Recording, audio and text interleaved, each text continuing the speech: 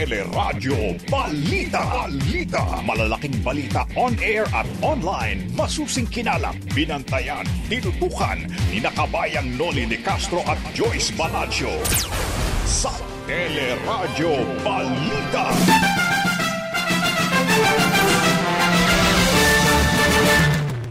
Mga barangay chairman, binigyan ng ultimatum ni Pangulong Duterte. Binalaang ipaaresto kapag may nangyaring pagtitipon sa kanilang nasasakupan. Mga dadalong residente, aarestuhin din. Suspect sa vaccine for sale sa Mandaluyong sumuko. Mga kasabwat nito, inaalam na ng pulisya. GCQ with lessened restrictions. Inirekomenda ng Octa Research Group sa Metro Manila sa Hunyo. Pangulong Duterte umapila sa publiko na wag nang mamili ng bakuna. Pagkakabaril kay Edwin Arnigo, aksidente ayon sa hepe ng Valenzuela Police. Mga pulis muling idinepensa naman ni Pangulong Duterte sa mga kaso na nanglaban na suspect. Riding in tandem, patay matapos manong manlaban sa PNP Highway Patrol Group sa Caloocan. 15 bagyo inaasahang tatama sa Pilipinas mula Hunyo hanggang Nobyembre ayon sa Pag-asa. At sa Showbiz Spotlight, Jake Cyrus, kinabahala ang sinapit ng kapwa transman na si Ebeng Mayor at Janine Gutierrez. May plano na nga bang magpakasal? Yan ang ulo ng ating mga nagbabagang balita ngayon pong araw ng Huwebes, May 27, 2021. Patuloy po ang aming paglilingkod sa pamagitan ng teleradyo ng TFC, Sky Cable Channel 26 at iba pa mga cable providers. Napapakinggan din po ang teleradyo sa ABS-CBN Radio Service App, ABS-CBN News App at live streaming sa iWantTFC, news.abs-cbn.com at sa Facebook at YouTube channel ng ABS-CBN News. At kasama natin tuwing umaga, ako po si Joyce Balancio. Ako naman po ang inyong kabayan si Noli de Castro. Kami po ang maghatid sa inyo ng ating mga nagbabagang balita.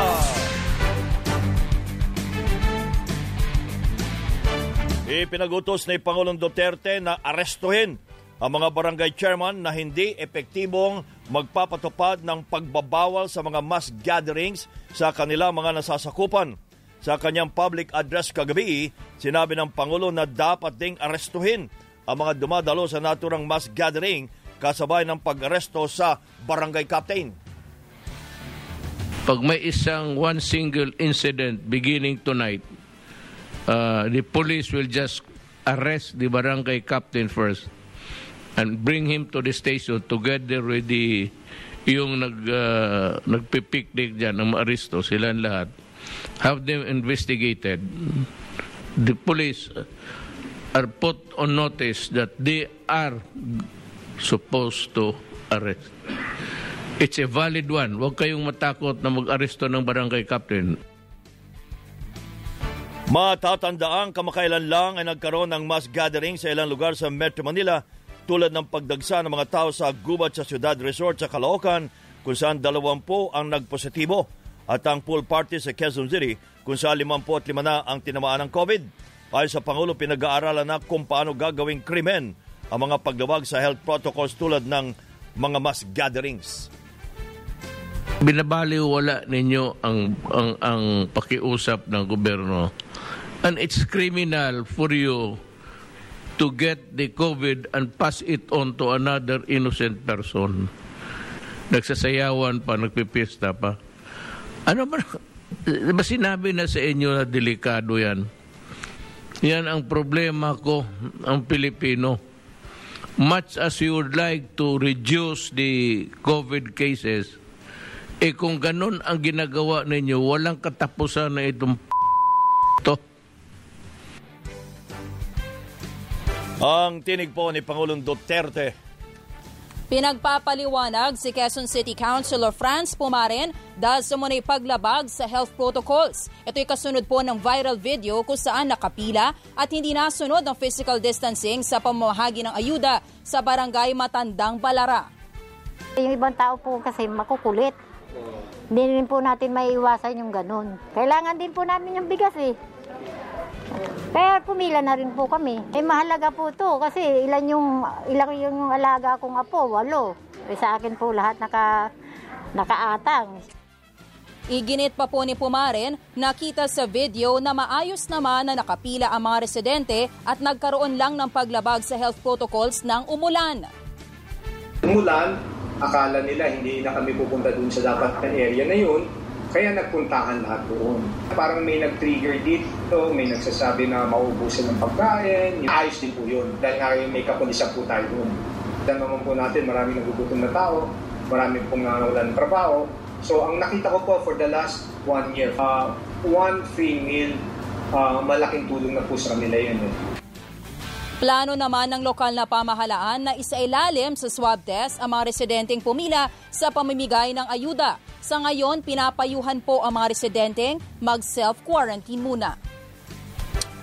At nagkasiksikan din at hindi na nasunod ang physical distancing naman sa pamahagi ng 3,000 pisong ayuda sa ilang senior citizens sa Naga City sa Camarines Sur.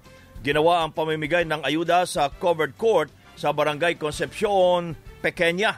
Nahinto ang siksikan nang mapagkasundo ang gawing kada barangay na lamang ang pamamahagi ng ayuda kasama ang PNP at Public Safety Office. Humingi naman ng paumanhin si City Social Welfare Office Head Annabel Vargas at nangakong hindi na ito mauulit. So nagkaroon po kasi ng problema ngayon kasi yung venue parang hindi po yata na-set up ng mabuti. Gusto po lahat mauna. Actually, may mga senior citizen na nag-hysterical kasi gusto nang mauna. May 800 senior citizens ang nabigyan ng tulong pinansyal sa Naga City. Hindi pa pwedeng ilagay sa mas maluwag na quarantine o MGCQ ang NCR Plus Bubble o yung Metro Manila, Cavite, Bulacan, Laguna at Rizal pagdating ng Hunyo. Sa panayam ng teleradyo, sinabi po ni Professor Guido David ng Octa Research Group na kahit 80% na po ang ibinaba ng mga kaso sa Metro Manila, walang katiyaka magpapatuloy ang pababang trend dahil sa ilang insidente na mass gathering at kaunti pa lang po ang nababakunahan. Sa halip na MGCQ, inirerekomenda ng Octa na manatili sa General Community Quarantine pero with lessened restrictions ang NCR Plus Bubble.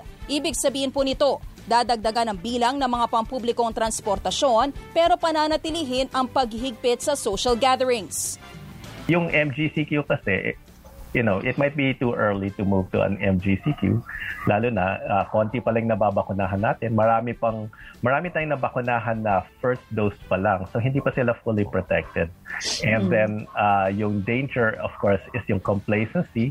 Pag nag-MGCQ tayo, baka dumami yung mga events na nagpo-pool party because isipin ng mga tao, yay, okay na. Tapos na yung pandemic. I mean, that could be the impression sa mga general public. Tiwala naman si Professor David na sa loob ng 2 buwan ay luluwag na rin ang restrictions dahil paparating na po ang mas maraming bakuna. Kapag sapat na anya ang supply ng COVID vaccines, pwede na rin bakunahan ng publiko o yung mga gusto magpabakuna kahit wala sila sa priority list. Sa US, kung gusto mong magpa-vaccine, kahit sino ka, kahit wala ka sa priority, pupunta ka lang doon. In fact, sa kanila, kahit pupunta turista. Ka lang sa... Yes, oo. Pupunta ka lang sa katumbas ng Mercury, magpapa-vaccinate ka doon, tapos na. So sa atin, gano'n na rin. Parang pag so sino na ready at gusto magpa-vaccinate.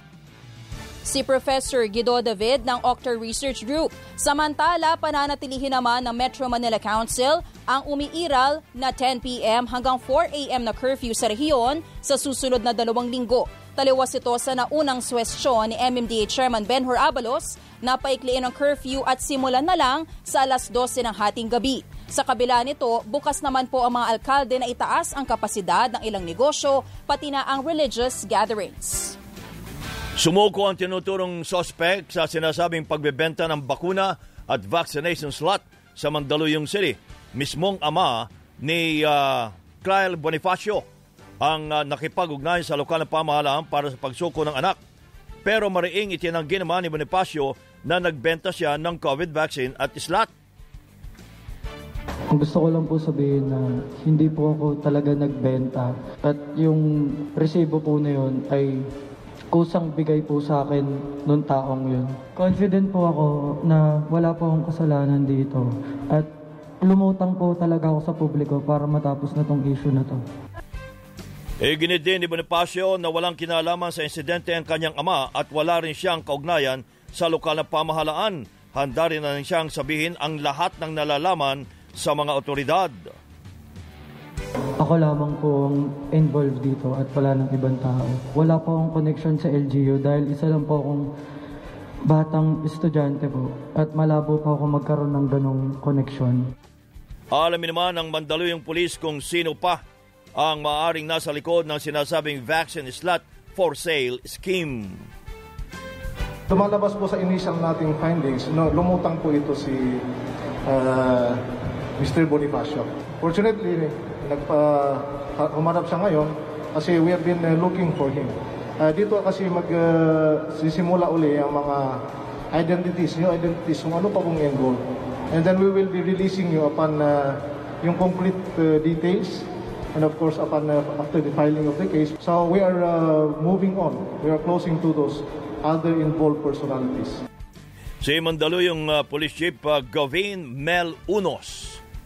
Muling umapela si Pangulong Rodrigo Duterte sa publiko na wag nang mamili ng brand ng COVID-19 vaccine. Ito ay dahil sa dami umano na mga Pilipinong gustong makakuha ng Pfizer vaccine kaysa sa ibang brands. Git po ni Pangulong Duterte, hindi pwedeng makapamili ng brand dahil limitado lang ang supply ng bakuna.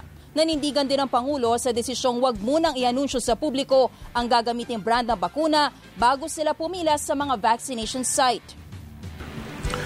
But yung mga tao na would like to demand Pfizer at walang iba, ay hindi po pwede yan.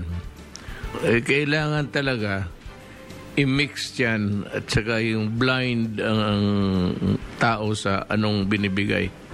Basta may bakuna, period. And the best bakuna is really the one that's available for you. Vaccine is vaccine. Walang pilian yan. Si Pangulong Rodrigo Duterte. Samantala, malaking bahagi naman po ng populasyon na mga mahihirap na Pilipino ay ayaw pa rin magpabakuna laban sa COVID-19.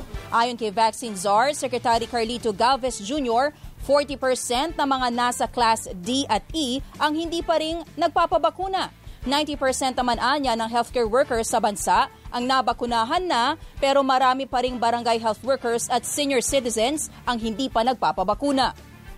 Yung mga senior citizens dapat po talaga magkaroon po talaga ng vaccine kasi sa ngayon po 11% pa lang po ang nagpapabaksin ng mga senior citizens.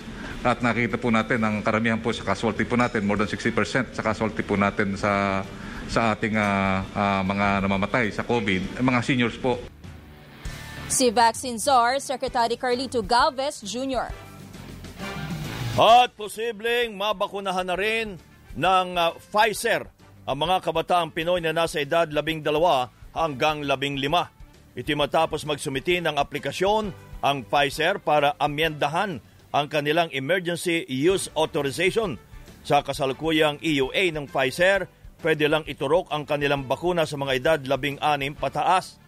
Ayon kay Food and Drug Administration Director General Eric Domingo, maglalabas sila ng desisyon at panuntunan sa hirit na amyenda ng Pfizer ngayong linggo.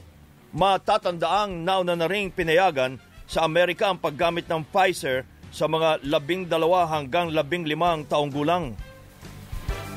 Yung atin pong mga experts ay in-evaluate. In fact, early this evening, I already got the recommendations of our experts and it's very favorable.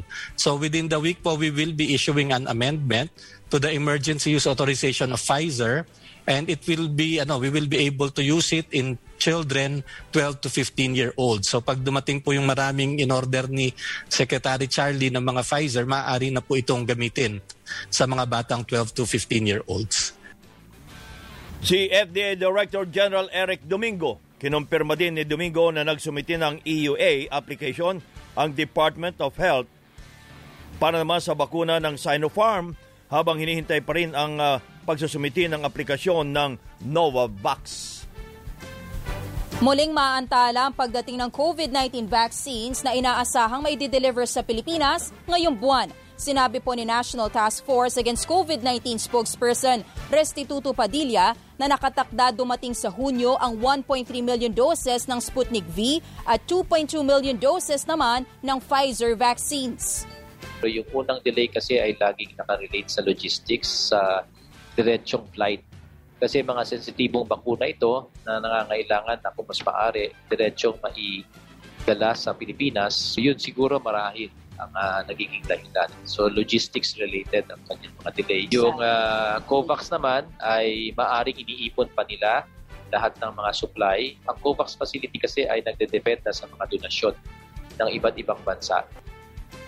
Sa kabuuan, mahigit 12 milyon doses na po ng bakuna ang inaasahan darating sa Hunyo, kabilang na ang mahigit 1 milyon doses ng binili ng pribadong sektor. Aminado naman si Health Undersecretary Mirna Cabotaje na sa halip na herd immunity, target ng pamahalaan ang tinatawag na population protection ngayong taon. Kasi po yung ating herd immunity, marami pong mga kaakibat na mga criteria. We are considering the variant, we are considering the regular definition of the herd immunity na magkakaroon ka ng protection, alam ng full protection na tuloy-tuloy. No?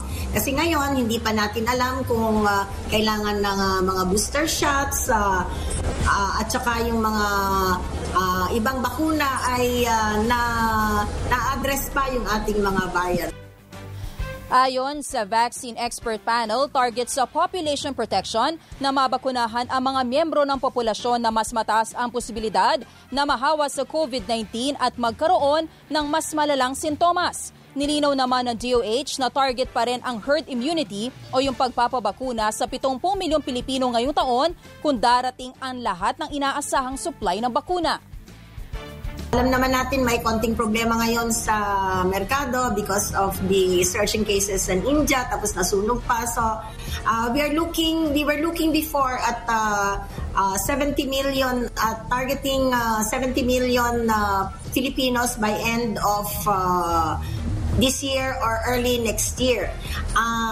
Medyo rini-focus natin ito at ang target natin ay about 50 to 60 million, but nakakonsentrate yan sa 50 to 60%, nakakonsentrate yan sa NCR Plus para mas mapabilis. Mass vaccination, population protection in geographic settings. Yan po si Health Undersecretary Mirna Cabotaje. Samantala sa ibang balita, lusot na po sa ikalawang pagbasa ng House of Representatives ang panukalang 401 billion pesos na Bayanihan 3. Sa Phase 1, ang panukala, 1,000 piso ang ayuda sa lahat ng Pilipino. Maliban pa sa ayuda para sa mga pamilya, wage subsidy sa mga nawalan ng trabaho, medical assistance program, pondo para sa mga pensyonado, at ayuda sa mga estudyante ng guro. Meron pa hong Phase 2. Ang ayuda naman sa National Nutrition, Agrikultura, Cooperative, Indigent o may hirap at lokal na government. May Phase 3 pa. Ayuda naman sa mga manggagawa, agrikultura, kooperatiba, medical assistance, sa mga indigents at pension and gratuity fund. Kaugnay ho niyan, hingin nga natin ang paliwanag sa Phase 1, Phase 2, Phase 3 ni Congressman Stella Luza Kimbo via Zoom, ang author ng Bayanihan 3 Act, taga 2nd District ng Marikina. Congresswoman, magandang umaga po. Maraming salamat po. Good morning po, kabayan, at sa lahat po ng nanonood. Good morning po sa inyong lahat. Pag binasa ho natin ng mga Phase 1, Phase 2, Phase 3, madami pala akong bibigyan na Congresswoman. Tama po yan. Kaya lang po, kaya po siya naka-phasing. Base po yan sa availability of funds. Ay, meron na ba tayong may available bang? Sana, isang bagsak na lang po sana, di ba? Kaya hindi po natin matiyak, no, na merong ganyan kalaking pondo, 401 billion na available sa isang bagsakan. Wala ho, malabo pa ito. Kung ipatutupad ngayon. Yung buong 401, hindi pa natin alam, no? Kaya ang ginawa natin, pinutol natin sa 3 tranches para mas affordable. Yan ang ginawa po natin dyan. Iyan ba'y target ninyo this year o next year? Well, ang pinakamaganda po is this year po, no? Dahil talagang marami na pong naghihintay po ng ayuda. So, sana po as soon as possible. And tamang-tama naman po, yung Bayanihan 2 expires on June 30. So, maganda sana na after that, sana po may nakaumang na Bayanihan 3. Speaking of Bayanihan 2, yun ho ba ay naipatupad na lahat at yung budget pang nakalandon ay wala na, naubos na, o meron pa? Yun po, meron pa pong natitirang mga pondo dyan, no? Katulad po sa pautang sa small businesses, kasi 55 billion po ang inauthorize under Bayanihan 2. Hindi pa po ubos yun. In fact, yung ibang agency sumulat po sa amin at humihingi po ng extension dahil nga precisely hindi pa po ubos. Kasama po dyan yung mga subsidies para sa public transportation workers. So sa mga drivers ng jeepney halimbawa at ng mga bus, hindi pa fully nabibigay ang mga subsidiya para sa kanila. Kaya pwedeng ma-extend po yan.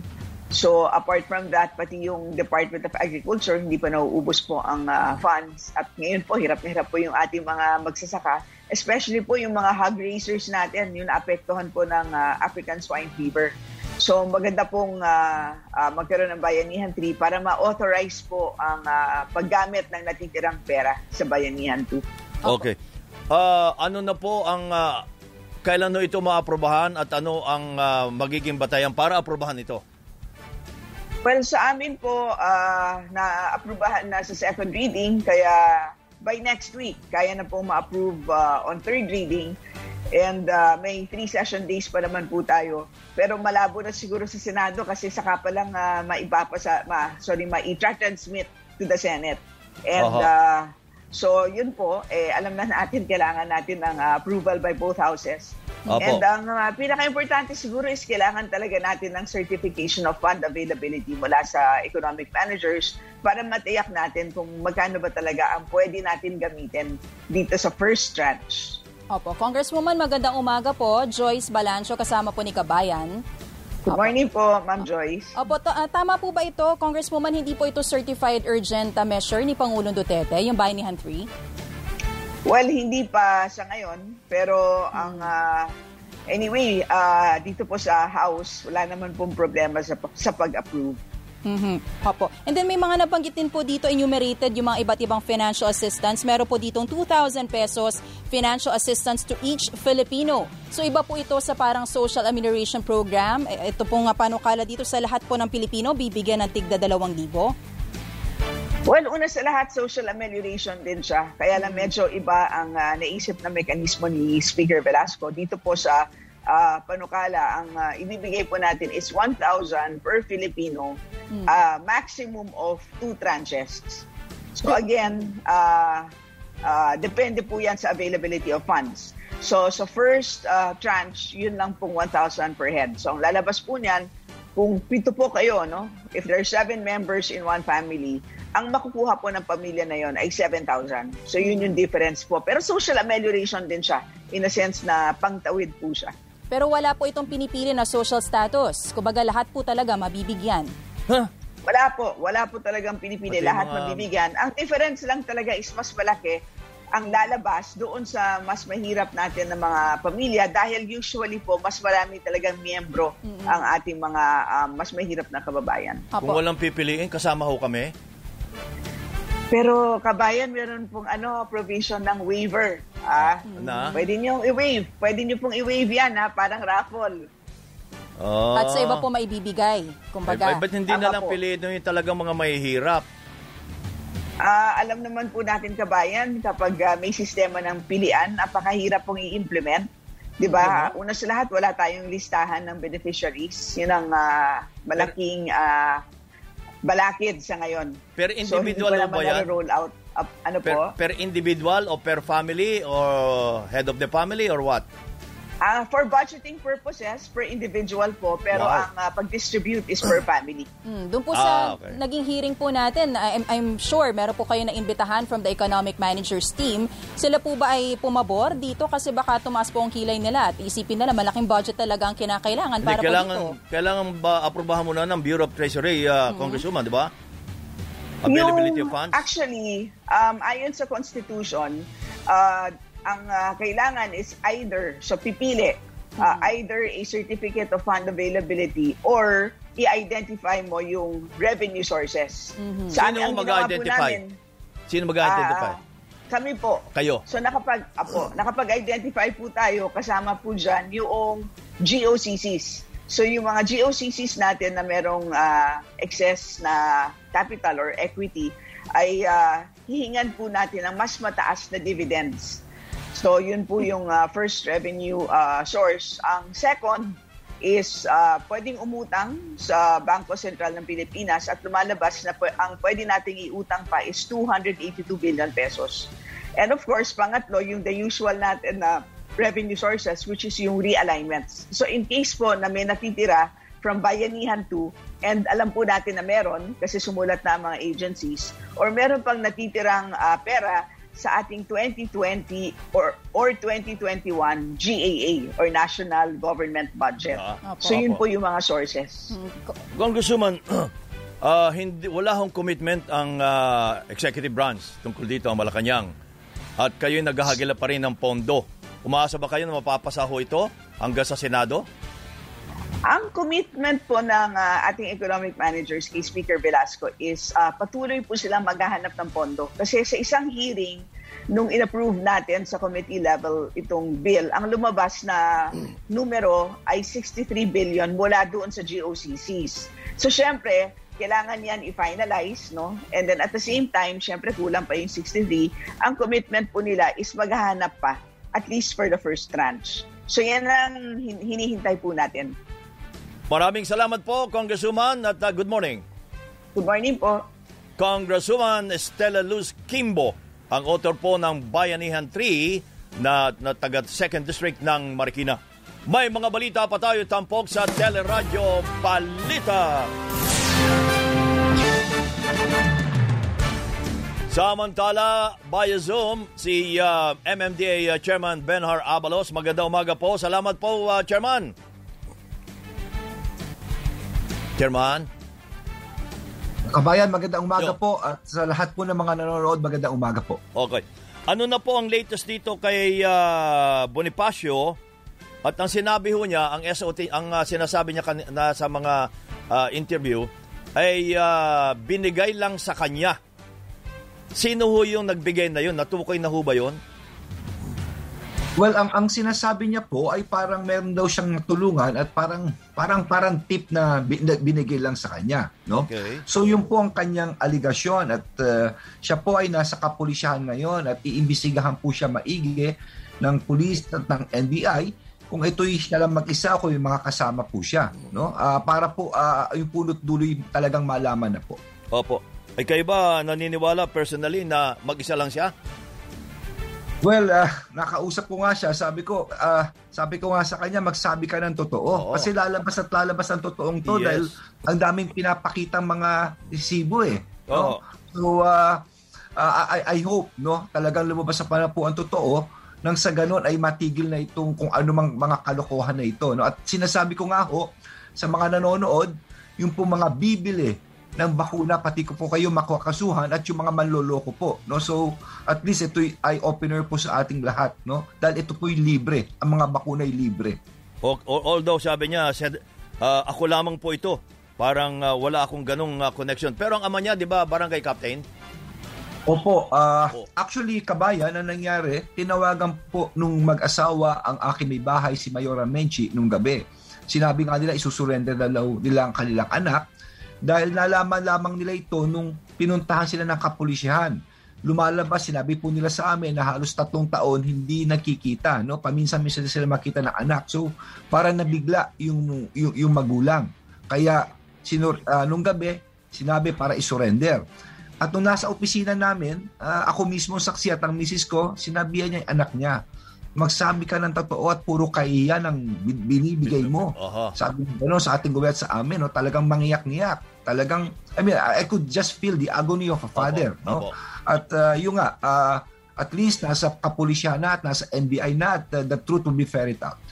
So, meron pang inaasahan natin mga suspect dyan sa ginawa ni Bonifacio? Well, kung meron man, dapat pong malaman ito at dapat mapakulong din po. Okay. Magandang umaga po, Chairman. Joyce Balancho po kasama ni Kabayan. Tapusin mo natin yun. Sige. Yung tungkol sa suspect. So, nasa na ang suspect ngayon, Chairman? Nasa CIDG po sa Mandaluyong at pagkatapos po, nag-usap po sila ng NBI, dadalhin po sa NBI. Okay. Na-consummate po ba yung bentahan na yon? Nangyari? Well, yung pinapalabas po sa social media, yung pinasabing may kausap siya, yung taong lumabas, parang hindi naman yata natuloy dahil nung binanggit yata ang pangalan ng vice mayor namin, natakot ito eh. Ibig sabihin, doon pala senyales na, di ba, parang ba't ganon? Bakit, kaya nga dapat talaga maimbestigahan ng gusto. Opo. Yan ba yung sinasabi din ni Mayora na nakausap po namin siya, na yun nga, Vice Mayor ang binabanggit, kakilala ng Vice Mayor? Yes. Hindi po. Ang kakilala ng Vice Mayor yung binebentahan. Okay. No? Kaya nung nabanggit nung binebentahan, nakakilala ko yung Vice Mayor, parang natakot itong kausap. Parang So parang kaya nga dapat po talaga maimbestigahan ang kabayan. Okay.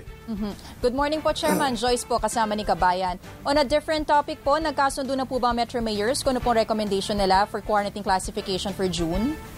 Well, unang-una, Kabayan at kasamang Joyce, ang napagkasunduan ng mga alkalde kagabi ay number 1, talagang lakihan pa ang capacity at to have more activities at ng mga negosyo, no?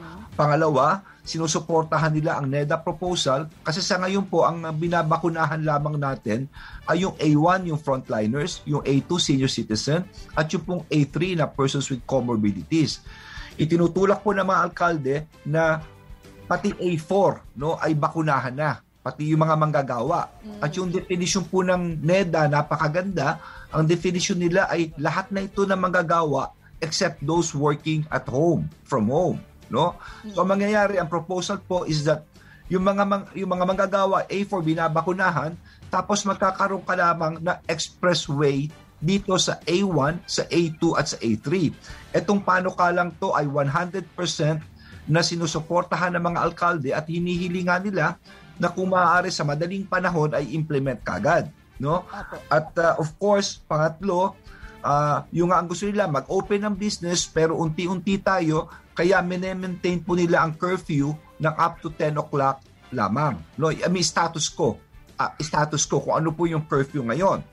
At pang-apat, napagkasunduan din na ang simbahan, okay sa kanila kung hanggang 50% ang capacity ng mga simbahan. 50%. Opo. Ito yung pareho po ba ng mga suggestion ng Octa Research? Kasi meron po silang sinasabing GCQ pa rin but with lessened restrictions. Itong binabanggit po ninyo na LR. Bagong tawag yan LR. Ito rin po ba yung same recommendation ng mayors? GCQ? Yeah, hindi ko po kasi alam sinasabi na Octa, pero yung in essence parang ganun po. Kung titignan po natin ng Kabayan at Joyce ang talagang treatment po rito, magmula po na nag-ECQ tayo talagang sinarado natin, mahigpit, talagang slowly but we're very, very cautious. Yun po ang approach po ngayon. Apo, so kaya naman, handa po ang Metro Manila Mayors na magtaas po ng operational capacity sa mga business? Yes, Joyce. At the same time, pinaghahandaan talaga ngayon yung massive na vaccination, no? Yung mga darating na mga bakuna ng Hulyo at ng Agosto. No, kaya sabay-sabay po ito. Kaya yung unti-unti, slowly but surely po tayo rito. Apo, pero nakapahinga na po ba ang ating mga healthcare facilities kung tayo po ay medyo magluluwag ng konti? Maganda po. Nag-report po bago po ito mapag-decide, nag-report po ang mga Department of Health, sila Yusek Berheria at ang kanyang team, sila Dr. Artea, at napakaganda. Bumaba na mga kaso, medyo maganda-ganda na ang ating mga ICU, ang ating mga hospital beds, no? Kaya mahirap naman biglain ang lahat. Kaya we take this with caution, no? Apo. Maraming salamat po, Chairman, and good morning. Maraming salamat po. Stay safe po tayong lahat. Thank you po. Kayo din po. Stay safe. Population protection. At saka LR. Babalik po ang Teleradyo Balita.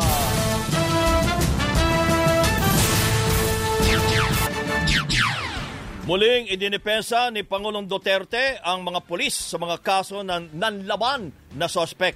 Sa kanyang public address kagabi, sinabi ng Pangulo na hindi niya hayaang makulong ang mga pulis niya na nakapatay ng sospek para may pagtanggol ang kanilang sarili. Sinabihan din ng Pangulo ang mga pulis na huwag matakot kapag kinasuhan, lalo na kung alam nilang sila ay nasa tama. Ngayon, yung may investigasyon ngayon ang pulis na itong namamatay. Everyday may namamatay. Kahapon may namatay, yung isang araw namatay. Lumaban sa pulis. When you falsely accuse a policeman of a certain wrongful act na hindi naman totoo, kinabukasan wala na yung pagkain sa bahay. For those who are charged in connection with the performance of your duty, I will be there to help you. And I will not allow you to go to prison if you do exactly what the law requires. Kabilang po sa mga kontrobersyal na police operation, pinakahuli po ito ay ang pagsalakay nga ng mga pulis sa illegal na sabungan sa Valenzuela City, kung saan naman napatay ng pulis ang isang lalaking may autism at sinabi ng pulis na nangagaw ng baril. Natanggal na sa pwesto ang pulis at umaarangkada na rin ang investigasyon ng National Bureau of Investigation. Iginit naman ng hepe ng Valenzuela Police na aksidente ang pagkakabaril sa 18 taong gulang na lalaking may autism. Sinabi po ni Valenzuela Police Chief Colonel Ramcrisen Javeria, ito ang lumabas sa kanilang findings matapos magkaagawan sa baril sina Edwin Arnigo at Senior Master Sergeant Christopher Salcedo sa nangyaring raid sa iligal na tupada sa Barangay Lingunan. Iginit naman ni Javeria na inagaw ng biktima ang baril ni Salcedo. Umaapela naman ang Valenzuela Police sa pamilya ng biktima na magtiwala pa rin sa kanilang investigasyon kahit nag-iimbestiga na po ng kaso ang NBI. Yun na lang po talaga sa side ng yung biktima. Yun lang kailangan natin para makita natin kung ano pa yung naiba at yung ano kailangan natin para doon sa klase ng kaso kung ano ipapaylo natin. Kailangan totally magtiwala sila sa amin. Hindi naman namin pagtatakpan yan. Si Valenzuela Police Chief Ramcrisen Javeria. Samantala, iniutos na po ni PNP Chief Guillermo Eleazar ang paglansag sa lahat ng iligal na tupada. Ito'y matapos maaresto ang isang barangay chairman at 4 na iba pa sa iligal na sabong sa Calamba, Laguna. Matatandaang niraid din po ang tupada sa Valenzuela na ikinamatay naman ng biktimang may autism. At sa kaugnay na balita po, si Colonel Ramcrisen Javeria Jr., ang Chief of Police ng Valenzuela City. Colonel, magandang umaga po. Salamat po. Magandang umaga po, Sir Kabayan, at saka kay Joyce po. Nangangahulugan na nandun pa rin po yung inyong yung nangyari na nangagaw ng baril itong bata, itong may autism. Paano po nangyaring sinasabi nyo ngayon ay aksidente? Yun lang po, base lang po yan sa impormasyon na nakalap natin. Doon po sa pinasa po ng ating kapulisan. Bali yun po yung report. Opo. Ngayon po, gaya ng nabanggit po kanina, sa atin po kinukuha po natin yung panic po nung kabila. Kasi gaya po nung sinasabi nila na meron po mga witness sa kanila. Sabi namin, palutangin po para makuhanan po natin ng statement. Natatakot daw po sa pulis. Opo, totoo po yun. Ganun naman siyempre. Opo, sa totoo nga po na naramdaman naman po ng pamilya na kami po hindi po kami talaga magtatakip at kami sumusuporta kung ano man po yung kanilang daing. At naramdaman po nila, kaya po yung mga interview po nila, sabi nila na hindi naman pulis ang may kasalanan. Hindi yung PNP. Kung hindi po yung ina-involve lang po dun sa anak po nila. Opo, yun lang pulis na yon, si Master Sergeant Christopher Salcedo. Opo, yun lang po naman lang. Ang information na bang nakukuha ninyo ay sa panig lang ni Sergeant Salcedo? Sa ngayon po, meron po kaming mga nakuha na witness na ito po, binabalidate namin at kukunan po nun sa laysay kung magiging credible din po yung kanilang mga statement. Opo. Pero ang sinasabi ho ng magulang, payat yung kanyang anak, napakalaki ng pulis para maagawan siya ng baril. Hindi ho ba may training kayo, Colonel, na sa paghawak ng baril, pagiging sa ganyang mga pagkakataon? Lagi kasi may sinasabing ng agaw ng baril para hong mahina ang mga pulis natin kapag naagawan sila ng baril. Opo, pero base po kasi doon sa laysay po kasi nung ating pulis, meron po kasi siyang hawak na isa pang suspect nung nangyari po insidente. So parang nagdadalawa po yung kanyang atensyon, kaya ganun po. Pero hindi po natin sasara po doon. Siyempre po, titingnan po natin. Siyempre, kung may negligence po talaga, pananagutan po niya. Hindi natin to-tolerate po. Police Colonel, good morning po. Hindi po ba premature to say kagad na aksidente ito nangyari when in fact, kakasabi nyo nga lang din po, kumakala pa po kayo ng ebidensya? Ay, ayon po nga, sabi ko nga po, ayon po yan. Doon sa panic po ng PNP. Kaya po kaya kailangan po natin na ipapantistigo na talagang nakakita doon kung sakaling iba po yung angulo nun. Magiging part of evidence po at medyo pwede pong magbago yung pananaw po natin. Kayo po ba ay nag-reach out na rin po sa pamilya nina Helen po, nina Nanay Helen?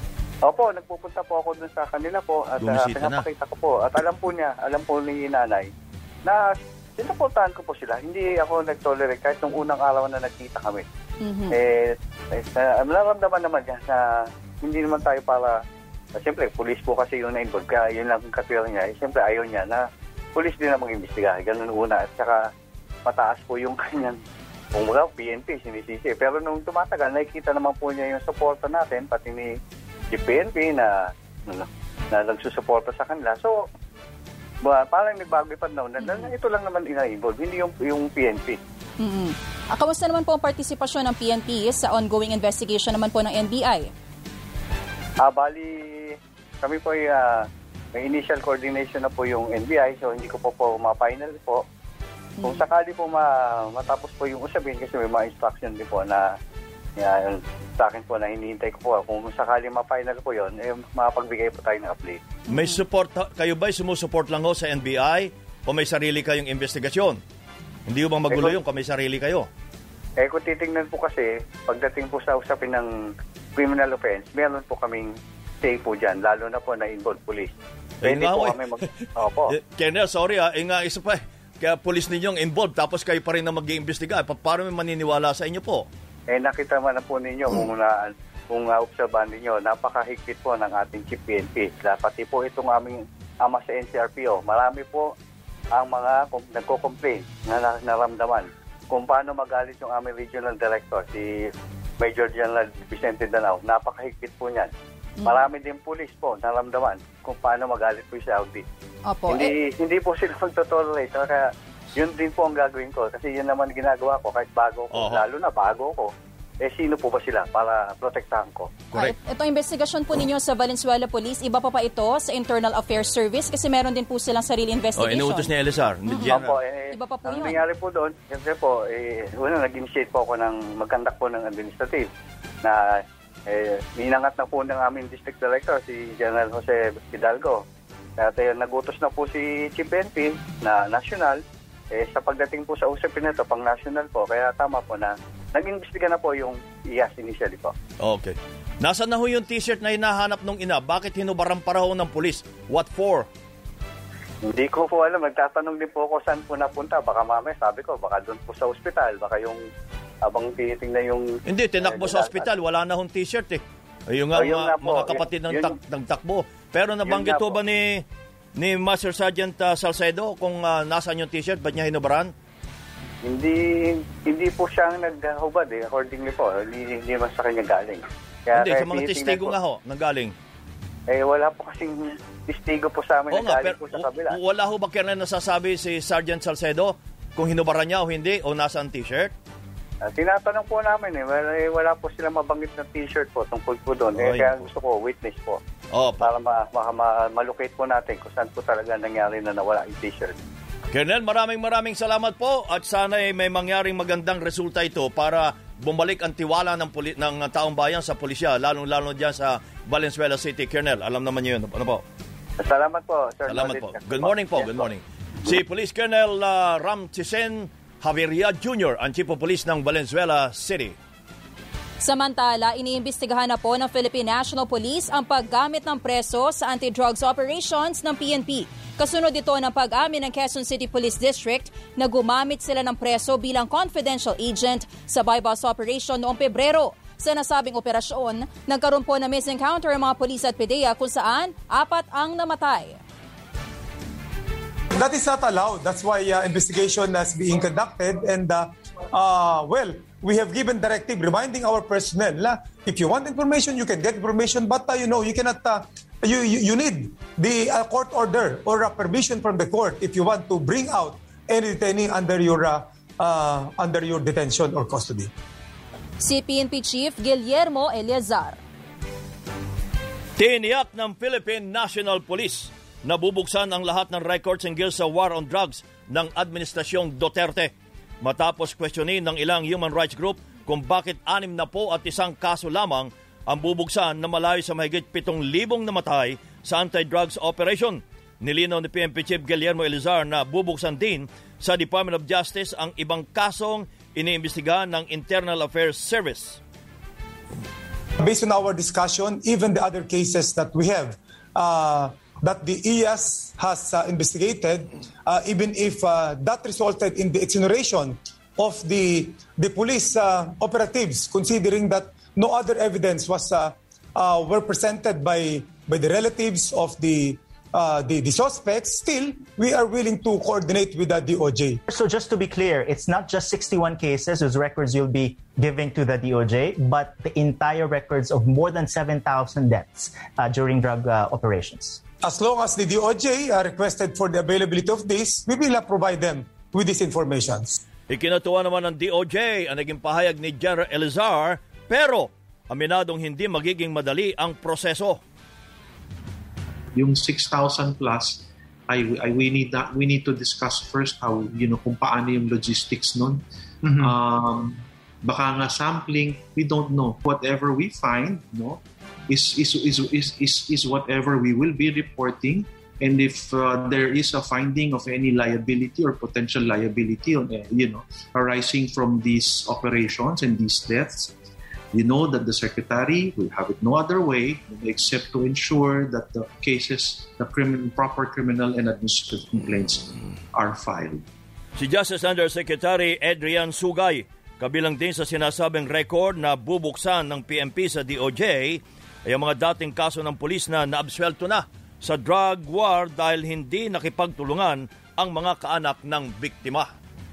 Sa ibang mga balita, isinusulong po ang paggamit ng bakuna pass para makalabas na po ng bahay ang senior citizens na nakakumpleto na ng bakuna laban sa COVID-19. Sinabi ni Presidential Advisor on Entrepreneurship Joey Concepcion na sa ngayon, maaring gamitin ang ini-isyong card ng mga lokal na pamahalaan. Kung may bakuna card ka, you will have the chance of increased mobility. Yung mga seniors natin are able to go out. Pero para kay Philippine College of Physicians President Dr. Maricar Limpin, hindi pa dapat palabasin ang mga 65 years old pataas kahit nabakunahan na.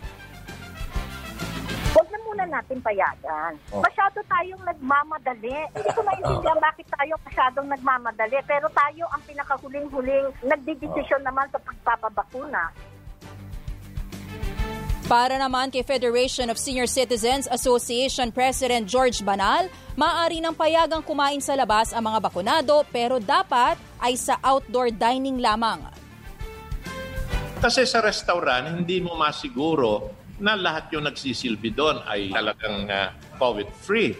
So, kailangan talaga na kahit na kami nabakunahan na ng doble, ay kailangan talagang mag-ingat. Hiniling naman ng National Commission on Senior Citizens na bigyan ng 2 oras kada araw ang mga matatanda na makapunta sa supermarket at butika.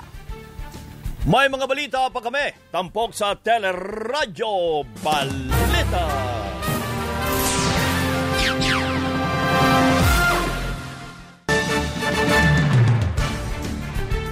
Sa ibang balita naman, 15 buwan umanong inupuan ng komite ni Senador Bongo ang mga panukalang nagsusulong ng dagdag na kama at ilang bagong ospital. Ito ang naging kasagutan naman ni Senate Minority Leader Frank Drilon matapos siyang akusahan ni Senator Go na pinapatagal ang pagpapasa sa mga panukala dahil sa ilang oras niyang pagtatanong at pakikipagdebate sa Senado.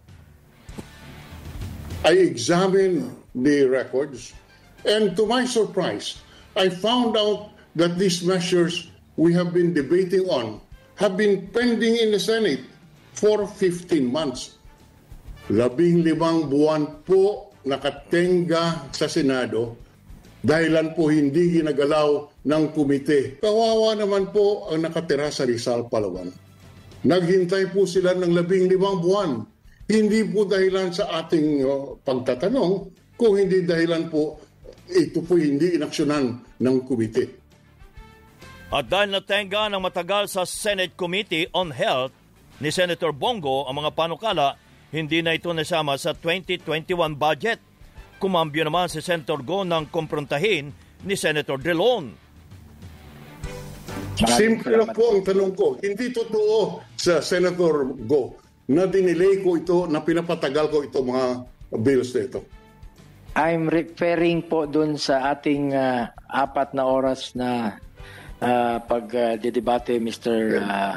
President. Sinabi niyo talaga, and pointing to me, you said that you pretend to support these bills, but in fact you do not. And you're saying, pinapatagal ko ang pagpasa nito mga panukala botas. Hindi po totoo yan, hindi po ba? Now I am convinced, Mr. President, that you are willing to help these measures to be passed. Yun po ang sagutan ni Senator Frank Drilon at ni Senator Bongo.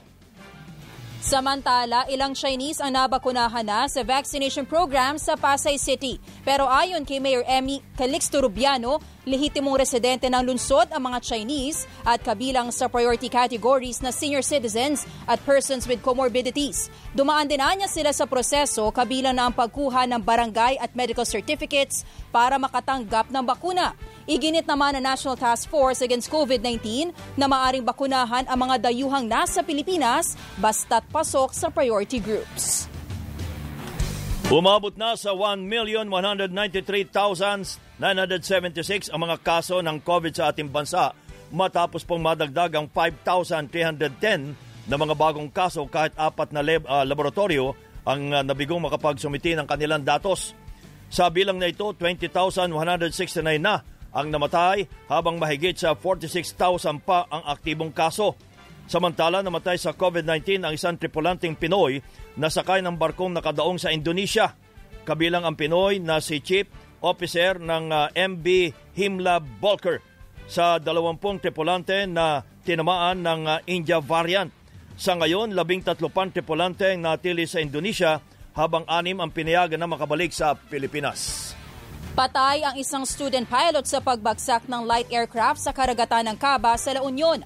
Nakuhanan pa po ng video ang pagsagip sa biktimang si Mark Irvin Sabile sa baybayin po ng Barangay Wenceslao. Iniimbestigahan pa po ang dahilan ng pagbagsak ng light aircraft. At sa police report, sa Ilocos Norte, patay po ang isang buntis matapos maaksidente ang sinasakyang motorsiklo sa bayan ng Pasukin. Sa investigasyon, angkas ang biktima sa motorsiklong minamaneho ng live-in partner nang tumama sa gulong ng truck at kumalat sa kalsada. Tumilapon po ang dalawa na parehong walang suot na helmet. Hinugod sa ospital pero namatay din ang biktima dahil sa tinamong pinsala sa ulo. Habang sa Caloocan, 2 ang patay matapos manlaban sa PNP Highway Patrol Group sa Bagumbong. Nagsasagawa ng checkpoint ang mga pulis sa Mount Apo Drive nang makita ang mga suspect na magkakaangkas sa motorsiklo. Pero sa halip na huminto, humarurot ang motorsiklo kaya nagkaroon ng habulan. Nagpaputok umano ng baril ang mga suspect kaya nagkaroon ng engkwentro. Spotlight! Ito po, araw-araw gumaganda. Miss Geniel Krishnan, good morning! Ayan o. Naku, teka. Dali. At pagkabahala ang nararamdaman ni Cyrus matapos mabalitaan ang sinapit ng kapwa niya transman, Ebeng Mayor. Matatanda ang pinatay at ginahasa si Ebeng ng mismong kaibigan nito at 2 pang kasabwat. Ayon kay dapat bigyan ng respeto ang lahat ng tao, pati na ang mga miyembro ng LGBT. This is not a joke. We see someone, he was a human being. This is more than just a label. You know, like this is more than just him being a trans man. he was a human being. Lahat ng nangyari kay Ebeng, this is a lesson for us. Lagi kong sinasabi, hindi mo naiintindihan ng LGBT. You don't have to. But you just have to be kind and you just have to respect us as human beings. Nakwento rin ni Jake na kahit siya mismo ay nakatatanggap din ng mga malalaswang mensahe at pagbabanta. Sa ngayon ay focus muna siya sa paggawa ng musika at pag-aayos ng relasyon ng kanilang pamilya. Samantala, wala pang balak magpakasal ang kapamilya actress si Janine Gutierrez sa boyfriend na si Raver Cruz. Ito ang sinabi ni Janine sa kanyang ina nang matanong tungkol sa pagpapakasal sa Thanksgiving press con ng pelikulang Dito at Doon. Nagtatanong lang. Anong tanong?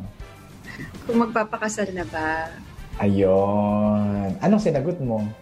Hindi pa po. Ayun. Hindi pa ako pwede magpakasal, bagong kasal pa lang si Mama. Si Janine, alam na niya, patanda na yan. Malaki na yan.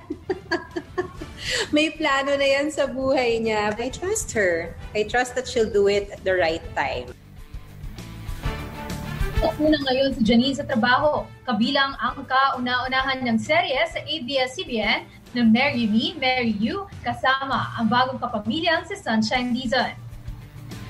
Ako, ang inyong morning patroller, Gaynel Krishnan. Balik sa inyo, kabayan at Joyce. Gaynel! Yes, kabayan. Nawala ang video mo. Ayaw nga mag-open, kabayan. Nag-ayos pa naman ako. Naku, naka-spaghetti ka pa naman. Baka may sumasabotahe ng iyong signal dyan, ha? Ayan, kabayan. Nakita mo na ba ako? Wala pa rin. Pindutin mo nga, baka... Yan! Kaya lang, nag-animate.